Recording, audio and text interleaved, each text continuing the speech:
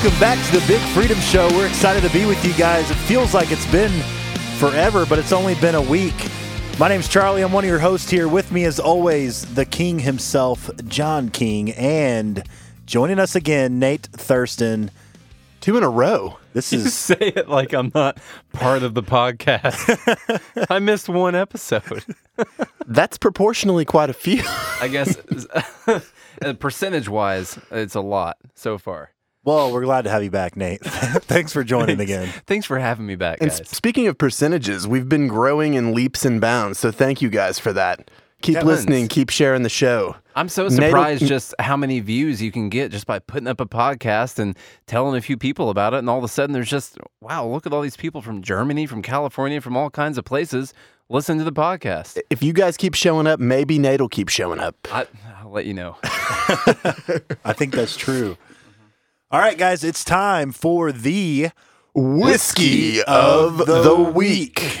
John has stepped up his game, and man, did he bring something special. John, I'm going to let you introduce this because it's... I've got to tell a quick little backstory. I went to my family Christmas this weekend. We do it early. So my brother actually decided he was going to up his gift-giving game, and he bartered painting a room for a bottle of Stag Junior from Buffalo Trace Distillery.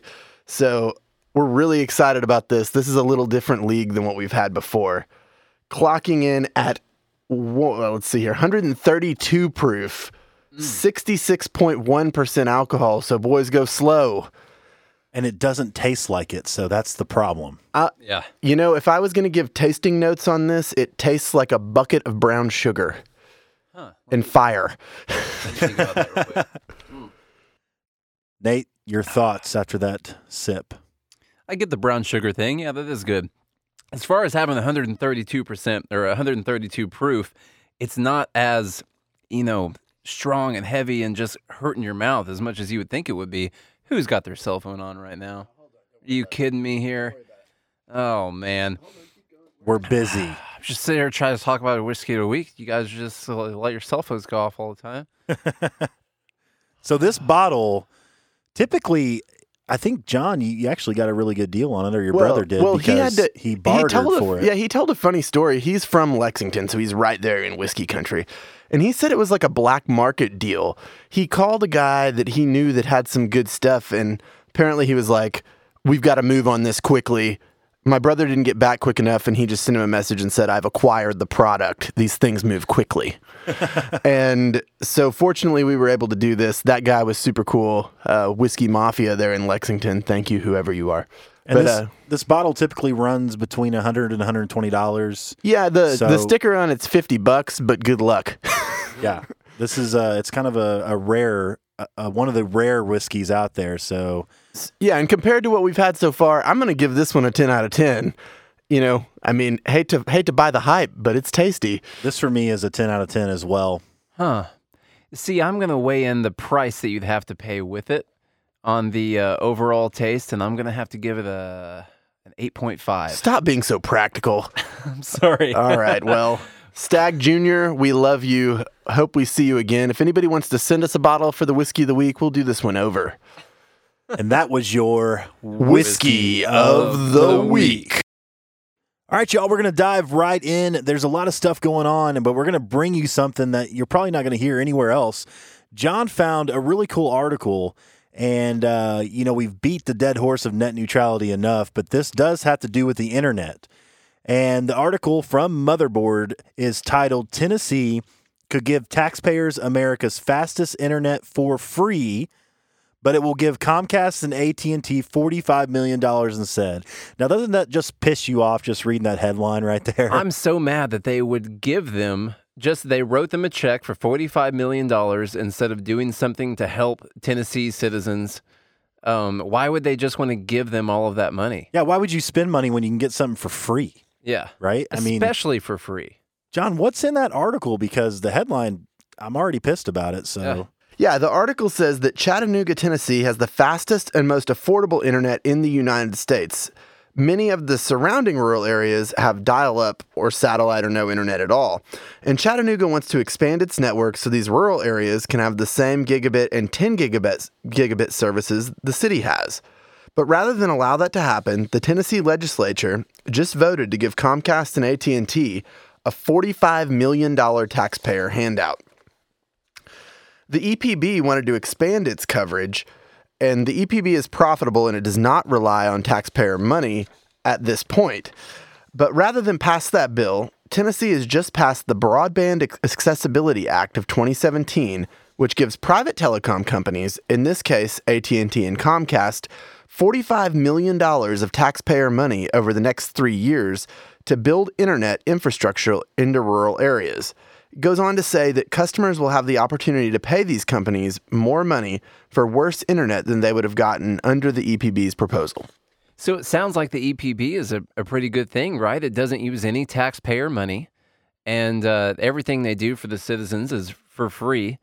So why do you think they decided that they were just going to pay AT&T money to let them run their lines instead of just using EPB's free lines? Well, there are some elements of the EPB that are kind of cool. I mean, they got way ahead of the tech race in that city. They call it Gig City. There's gigabit competition there. It's like $30 a month for unlimited gigabit. It's kind of the dream. I know at a federal level, we certainly don't like the government getting involved in things, but should local and state governments be able to come together to provide certain services? This is something we see a lot with sort of states' rights. Certain high tax states may provide different services that low tax states don't. Do we see that as a bad thing, or what do you guys think? Well, and just to reiterate, the EPB is a co-op owned by Chattanooga, so it's a government entity, right? And so I have no problem with the government competing as long as it doesn't steal money from the taxpayer first to do so. As long as it doesn't have a competitive edge by stealing money from the taxpayer. It's kind of like a really big HOA. Would the government ever be able to compete without first using money that it took from someone else against their will? Maybe not necessarily. It depends on, I guess, the tax money that's used. For instance, the sales tax isn't necessarily taking people's money against their will, per se. It's a voluntary purchase, but obviously the government does operate off of tax money, but if they were to compete without fleecing the taxpayers, I don't really see an issue with that. And because it all has to do with the 10th Amendment, right? The founders didn't write anything about internet access in the Constitution, so the 10th Amendment applies here. Anything not delegated to the federal government is left to the states and to the people. And if the people of Chattanooga decide, hey, we want some internet, which we should have dug this up. I'm sure that was probably a ballot measure at some point for them to finance this, right? Even if it wasn't, we're a republic everywhere we go. I mean, even your city and your local county governments, you're a republic. You vote for the people to represent you in your best interest.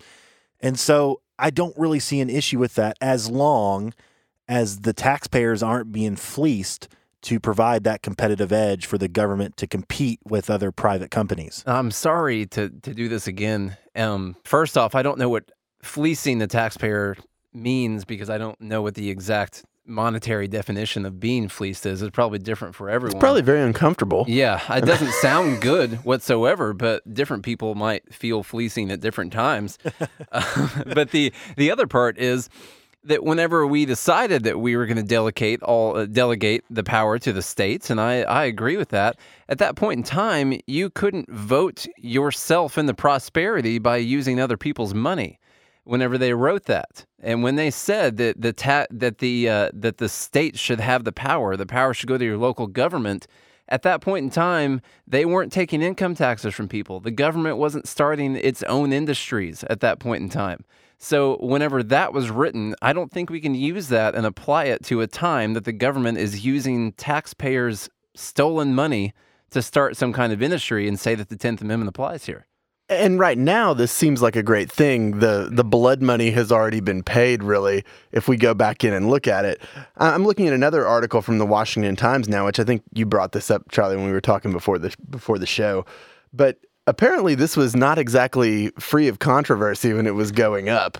People were feeling like they were really getting ripped off because all this money was coming out. It was a subsidized utility. It's now profitable, but during its sort of incubator stage, this thing was on the tit the whole time. And actually, that to go on in that Washington Times article Had to go for the farm analogy for Nate. I hope you appreciated that. Okay. on the cow's milk from the teat. All right, Oh, man. This article from the Washington Times goes on to prove this article completely false because the big headline in this article is that Tennessee will literally be paying to provide a service 1,000 times slower than the Chattanooga EPB currently offers without subsidies, which is completely false. So How much of a subsidy did it take to get to the point where it's at now? in 2010, from Obama's stimulus package, $112 million is what the Chattanooga EPB received.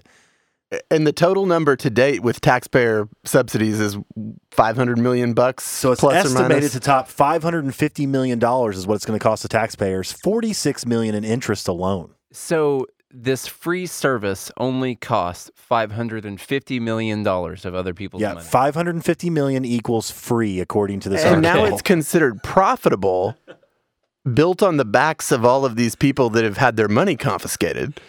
Well, you have people like in Seattle, Washington, who paid, federal income tax that paid for Chattanooga's gigabit internet speed. I mean, it's a cool city now. I mean, you go there, it's clean in some parts. Yeah. The other thing I wanted to get into on this article is, first off, starting with the headline. When they throw these things into the headline saying that the government is going to give AT&T $45 million instead of giving away a service for free, first off, we just proved the fact that it's not free. It costs $500 million. And then also, they're going to give AT&T $45 million. That implies to someone who doesn't just pay attention to this stuff all the time and read about everything and dig into the information like we do over here, that implies that the government wrote AT&T a $45 million check. Is that what happened? Right. We would think this is a grant, somewhat like the one that the EPB got for over $100 million, but that's not really the case. What we found is that a lot of that is just them counting tax money that AT&T was going to pay and them just giving them a tax break. And then also, Charlie, you got some other figures. I actually looked into the budget, which is 558 pages, by the way. And Bet you did a lot of looking. I did. And I found where they actually appropriated the money for the broadband access is what they're calling it. And really, they're giving the telecom companies $10.3 million in 2017, which $10 million of that is non-recurring. So they're only going to give $10 million, which is a problem. We have a problem with that.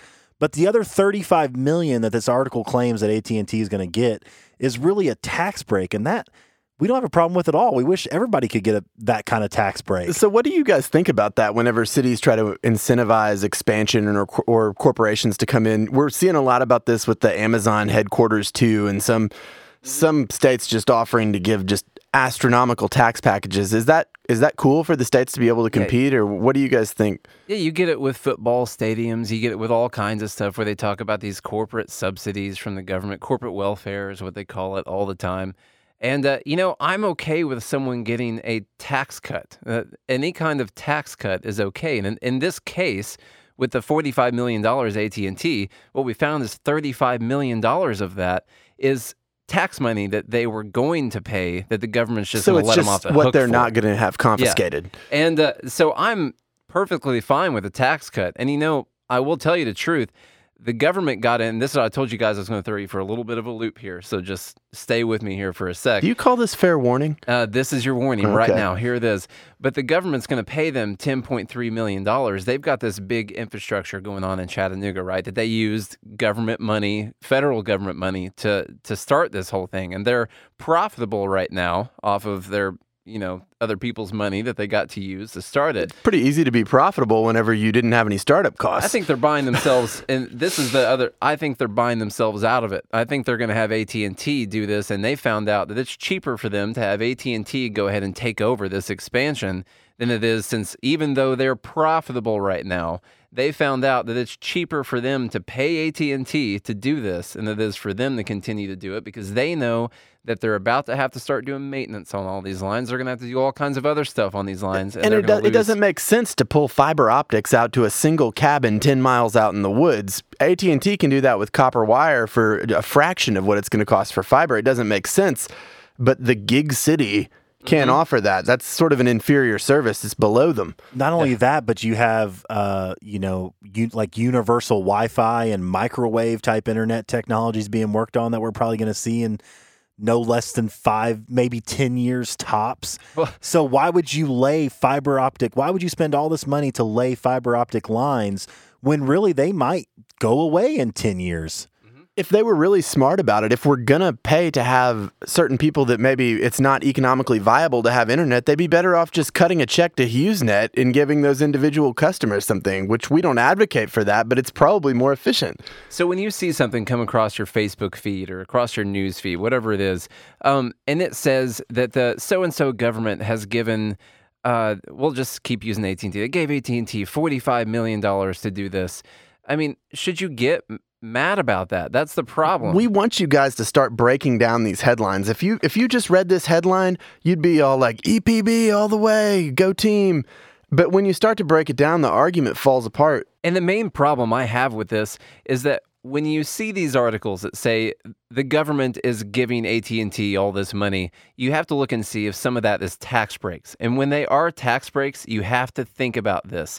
This is money that company earned, that people voluntarily gave them, and now they're going to let them keep it. Is that worse than saying that the government must own all money, that they have the right to all money and to any tax money that they decide that they want? And by deciding to give you a tax break, it means that they're giving you money. And this is one of the few things that states are actually able to do to compete. This is a good thing. That we like competition all the way across the board, and we're okay with that part. Absolutely. And I think Charlie might have a couple solutions for this. He's going to fix it. Yeah. So when you read these and you're thinking, oh, this argument falls apart. Now what do I do?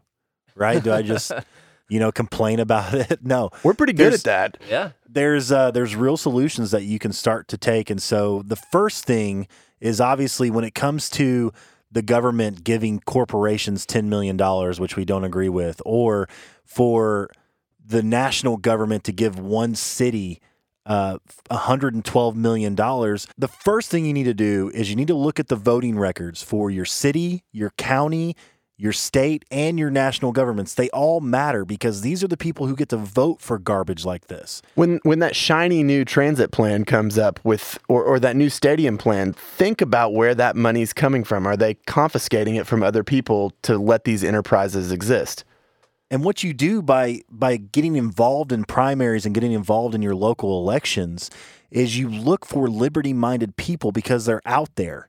And what they advocate, and they will advocate on your behalf, not allowing this stuff to happen. And what this does is, if we get enough of those people in there to not do these types of things, we can completely open up the free market and allow real competition that's going to provide real results, make everybody's bills cheaper and more efficient. And we need to remember that at this point, after the EPB had received so much money, there was no way for the private sector to compete with them. They didn't have any of the startup costs. And so we can cut this off before it even gets to this point. Sure, they have a nice system now, but how much cheaper could it have been if Google came in and rolled things out? Another example of these sort of inflammatory articles that you see where you get the flinch response from the meme. I'm seeing Patagonia and North Face and everything else. Actually, I didn't see North Face. Hold on. I'm seeing Patagonia and lots of other people posting up on social media today that Donald Trump is in the business of stealing land from the national parks. Juicy headlines. Right. I mean, he's putting it in a bag and taking it. Trump's going out there with his AR-15 and taking over the land. He's got a really busy schedule, apparently. I mean, he's out there just... I want to know where you hide that land. Where's he going to hide it to take it later after he's done being president? All right, so what's the story here? What did he take from someone? So just to go over it really quickly, there's a national monument called the Bears Ears out in Utah. And what happened really, this isn't a long story. At the end of December, right before President Obama left office, just by executive decree, I mean, that sounds like a king to me, he came in and confiscated just hundreds of thousands of acres from the state of Utah. And so this is a new thing. This land it was taken from their state park system and brought into the federal national park system. And now Trump and his interior minister have decided that, hey, why did we just steal all of this land from the states? It's probably better if people in Utah manage their own land. So he's decided to give that land back. It's been out of state control for less than a year. And he's decided to give that land back to the states. Well, now there are memes going around that Trump just shrunk the size of a national monument by a huge amount. And no one's even talking about the fact that Barack Obama just stole the land from the state. Merry Christmas, Utah. Good job. Yeah, We're going to give you back what you once had to I know begin it was with. a long year, but we want you to see this as relief. So how did this? I'm assuming that before Obama took it, the national park, the park wasn't there, right? There were just tons of probably skyscrapers and casinos and oil rigs. I bet, right? It was a state park to wade through our dripping sarcasm. It was a state park, and the local citizens there were able to take advantage of that. I don't really know that there was any problem whatsoever. This was just a good old-fashioned Christmas land grab. So I literally saw a video going around. I think ABC News did a video with someone who was really concerned about the fact that these places have been here for so long and that they were going to get destroyed now, and the monuments wouldn't be there anymore. Yeah, these are two prehistoric mesas that are floating in the middle of the desert and all the land between them. Nothing has changed. Nothing changed over the last year. But this is something we should waste our time on. So beware of the Bears' ears and any other headlines. The important part here is look at headlines and then dig into it. The headlines are almost always never the story. Just look into it. Clickbait is real. It doesn't matter where you're getting the news from. The left side, they have clickbait. The right side, none of it is exactly what it appears. So we want you guys to start digging into this stuff. And if you guys find something that you think maybe we should take a look at, feel free to email us at info@thebigfreedom.show. We'll bring it up on the show. Just like Charlie said, it's really important all the time just to vote for the right people. Just get them in the office. Get the liberty-minded people in the office. And, I think that we need to look at whether or not you should be able to vote, John. Here's another discussion you won't find anywhere else. I can promise you this is kind that. of one of those bar stool, 6 whiskeys in, you might touch the third rail and talk about this. We wanted to talk about some stuff that's not maybe in the news that other people aren't talking about, and maybe try to break things out and see what they look like. So I kind of posed the question to these guys, should everyone have the right to vote? Does natural selection play a role here? What do you guys think?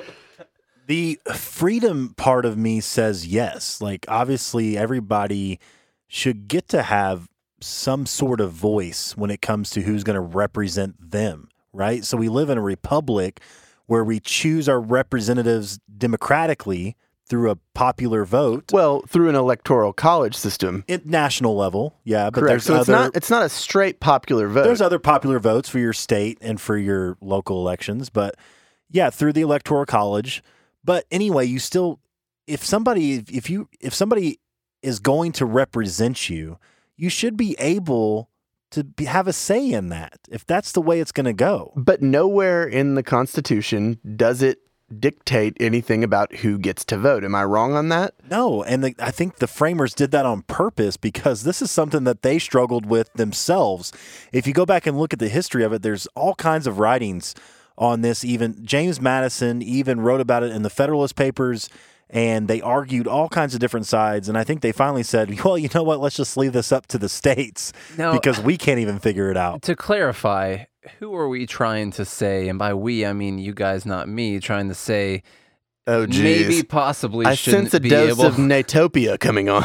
just so people aren't sitting here thinking about, oh my God, what am I listening to right now? No, we They're think gonna we say, think we should be able to talk about Okay. this stuff because there are certain countries where there's compulsory voting. Yeah. Say, I think I looked up. There's 22 countries where they require you to vote, and you can be punished by anything from a fine to prison time. Or But what I'm trying to get at is you're not about to suggest that there's a specific non-white race that should be able to no, vote. I'm Okay. not saying that has race shouldn't play anything into it. I think that the depth of the argument, and here's where I'm going to get some hate mail. Once again, info@thebigfreedomshow.com. At Status John on Twitter. There you go. There you go, Kyle. No, here's my question. Because of the fact, which I have a quote here. Hold on, let me catch my arms here. You know, I have a quote here from Ben Franklin. When the people find that they can vote themselves money, that will herald the end of the republic. And so I don't think that our founders could have conceived the situation that we're in right now. They conceived our country as a loose association of states where each state was very unique. It was its own country. And so now that we do have a policy of redistribution, I'm going to pose the super scandalous question, which is, especially in light of the new tax plan where you have, say, 50% of the people not paying taxes, should those people that don't pay taxes be able to vote? I would say, should you have representation without taxation? Nice. So what you're asking is, should people who don't pay taxes be able to vote themselves into a situation where they are receiving tax money? Where they're stealing money from someone else and taking it by the illusion of legal means. Well, and you have to admit, human nature, what we talk about here on the show, is everybody has their own self-interest they're pursuing. And so if I were able to just, tomorrow go vote myself $1 million, I'd probably do it, right? Almost anybody would, because that you would be bettering yourself with just a simple vote. I mean, that's human nature. So yes, this makes it tough. And the founders dealt with the same thing. And that's why it started off back in the day, only rich white male landowners could vote because they thought it best that those who weren't landowners couldn't vote themselves land from the landowners. I don't. Was the white part a requirement, or was it just landowners? It was white back Okay. in the day because the Constitution had the 3/5 clause as well. So Which obviously we don't agree with. right, which is the first lie the government told us was that all men are created equal except for the 3/5 compromise. So obviously we don't agree with that. Race should have nothing to do with it. But what I'm pointing out is that the founders struggled with this so mightily that they didn't even put it in the Constitution, I think. I think they literally sat around and was like, yeah, this is too tough. We're not going to put it in there. Can I bring up one possible reason is that at this time, you weren't really able to vote yourself in the prosperity regardless. Right. because They the- couldn't the government- perceive the welfare state and the confiscation of wealth that we see now. So, and we brought up, you brought up the Benjamin Franklin quote and all that. And so I like to ask myself, well, what would the founding fathers think if they were to come back and they saw the situation? Since we brought up his quote, would Benjamin Franklin sit down on the couch in front of the microphone here and say, well, the obvious solution is that if you're not paying taxes, then you don't have a vote, and that's it? Or would he say, well, the obvious solution is, why the heck are we taxing people's money away from them and then giving it to other people? One of those is an actual solution. One of them is just put the Band-Aid on the problem. And I think you're stating it right there, is that with our current system, it's not fair the way that it is right now. If we're going to use the F word, this is the libertarian F word, fair. It's not fair, but I think something that would make sense is if we did move to more of a fair taxation system where maybe everybody had a flat tax or some of the other things that we discussed. If everybody is paying an income tax, then in my opinion, then everyone should have a right to vote. I do kind of have a little bit of a problem with it the way that it is right now, because people are always going to vote to steal someone else's money to take for themselves with refundable tax credits and all the other social engineering going on. Even corporations, things like that, they do whatever they can. If they can get a handout from the government in an actual check form from the government, they'll take it. We'll They'll do take it. whatever we can. Charlie was Yeah. just making a joke about signing up for SoundCloud and getting some end of the year tax reductions. you're an idiot not to take what's available to you. It doesn't mean we have to agree with it on principle. When I was in a band on tour, we made sure that as many people as possible were on food stamps the whole time because, man, you can eat so much good food on food Whole stamps. Foods lobster on the road. We went from being poor and eating cheap food to being way more poor and to where we could get on food stamps and being able to buy lobster whenever we went to the store. That's what food stamps can do for you. But that's probably if you're not carrying around a bunch of kids with you on the bus. There's that. Yeah. So I actually have an excerpt from a letter that Thomas Jefferson wrote in 1796. He's responding to someone with all of these same concerns. And Thomas Jefferson, and this is in regards to the Virginia House of Representatives, but he said, "I was for extending the rights of suffrage, or in other words, the rights of a citizen, to all who had a permanent intention of living in the country. Take what circumstances you please as evidence for this, either the having resided a certain time, which means they have land, or having a family, or having property, any or all of them. Whoever intends to live in a country must wish the country well and has a natural right of assisting in the preservation of it."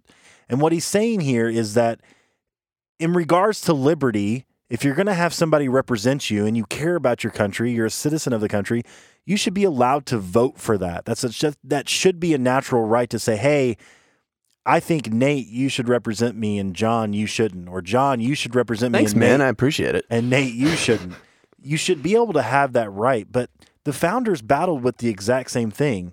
And I have another crazy article. I think one thing that kind of boggles my mind about the voting rights is, you know, for a long time, the left was always about, voting rights for everybody. And the right was like, no, we can't have that. And then the right was like, voting rights for everybody. And now the left, since Trump has been elected, they're like, oh my gosh, all these, ill-informed, uneducated people are going to put Trump in power. So I actually have an article from the New York Times. Oh my. I believe, That's a bold move. Which is a left-leaning article.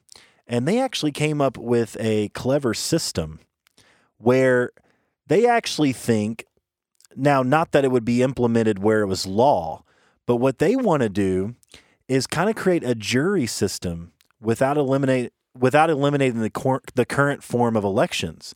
So basically what they want to do is they want to choose a select few of people, inform them about all the candidates, and then they vote.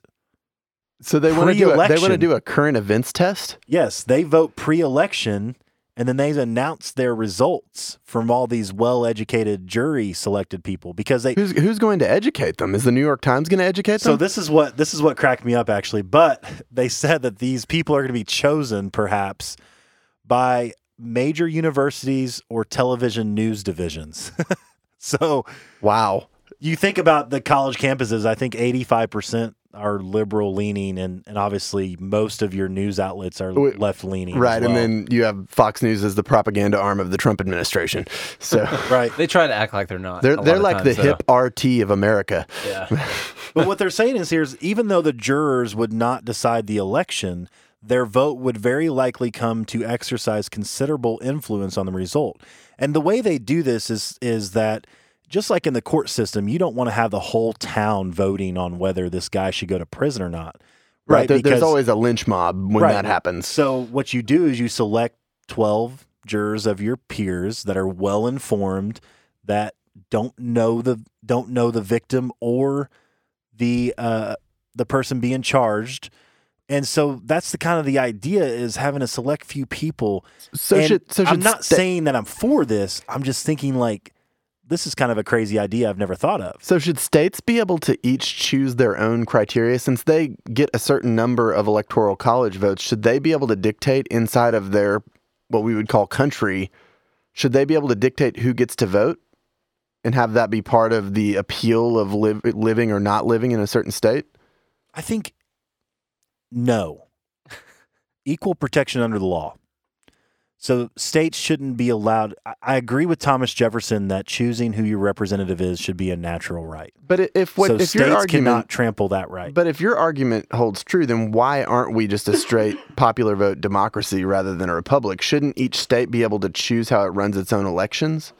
Well, you bring up a good point because that's actually one of my solutions. Oh. One of my solutions to this voting right problem is because people could have the opportunity to vote themselves into prosperity. That's one of the reasons that our founders made this a republic and not a straight democracy, because the mob could always rule the minority. But they made it a republic so it was more evenly distributed who was being represented, to where it wasn't just the big cities or the big populations that can do that. So that's actually one of my solutions, is that we're a republic for a reason.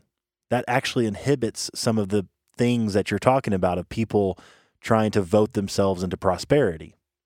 And I would also say that when all of these things were talked about, anything from Thomas Jefferson, anything from Benjamin Franklin, anything from the Constitution, we weren't taking income taxes. We did not have Social Security. We did not have any kind of welfare system whatsoever. And so all these little talking points that we have here about how you can vote yourself into prosperity, I'm just going to keep chiming in with what the actual solution is, which is to get rid of the actual problem, which is taxation and welfare. And redistribution of wealth. Yes, overall, the actual problem is not that people in the country have the right to vote. The actual problem is that half the country gets to vote to take other people's money. Right. We've sort of perverted what the initial intention was here of, people should be able to vote, but because our system is messed up, it gets messy once again. So what's the incremental step here? So another big step that we can take, and actually Nate touched on another solution that I had here, so we'll get back to that. But one smaller step that they can take is we need to roll back, we need to repeal the 17th Amendment. What's the 17th Amendment? The 17th Amendment is what decided that the Senate election comes from a popular vote, instead of before your senators were selected by your state legislators. Now, what this would do would give actually the states more voice in the national government. So instead of the people always deciding certain representatives to maybe vote themselves more things, you'd actually have state interest represented, where California and Tennessee and Florida... They would think is more of a body rather than their individual. Well, so the representatives are supposed to be the representatives of the people. The senators are supposed to be the representatives of the state. Exactly. And when the 17th Amendment And that's was the thing passed, that's very lost. We don't think of it that way. We look at the Senate as sort of the even playing field. What's the point in having the two separate houses if they're not representing different things? At this point, they all just represent the same group of people. And we also should note that, I hate to quote the New York Times again, but that's pretty much their solution right there. They're letting a small, educated group that are very, in tune with all the issues pick who's going to represent the states. And that was, how many hundred years ago? I mean, the 17th Amendment was passed in 1915, somewhere around there. I was way off. Yeah.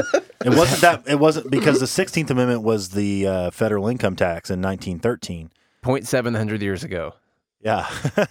Mulligan? Here's the other Swing and a solution. miss. Here's the other solution, which is kind of, and I might go on a tangent here because we're going to get into some history of the Constitution. But what Nate was discussing earlier was the welfare and all these programs and things that we provide to the American people that they could potentially vote for themselves.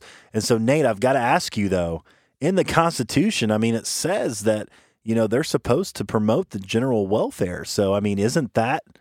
There's a pretty important thing you said right there, Charlie, and that's that they're supposed to promote the general welfare, not provide the general welfare. And those are two very different things. The government being here to make sure that everyone's on an even playing field, to make sure that whenever you open a business, that your neighbor that owns a competing business can't come and burn it down. And then we're not at the threat of being attacked by another country. Yeah, to make sure that we have a safe place for you to be able to live your life to the fullest promotes everyone's general welfare. But it's not just promote, because in Article 1, Section 8, it says the Congress shall have the power to lay and collect taxes, to pay the debts, and provide for the common defense and general welfare.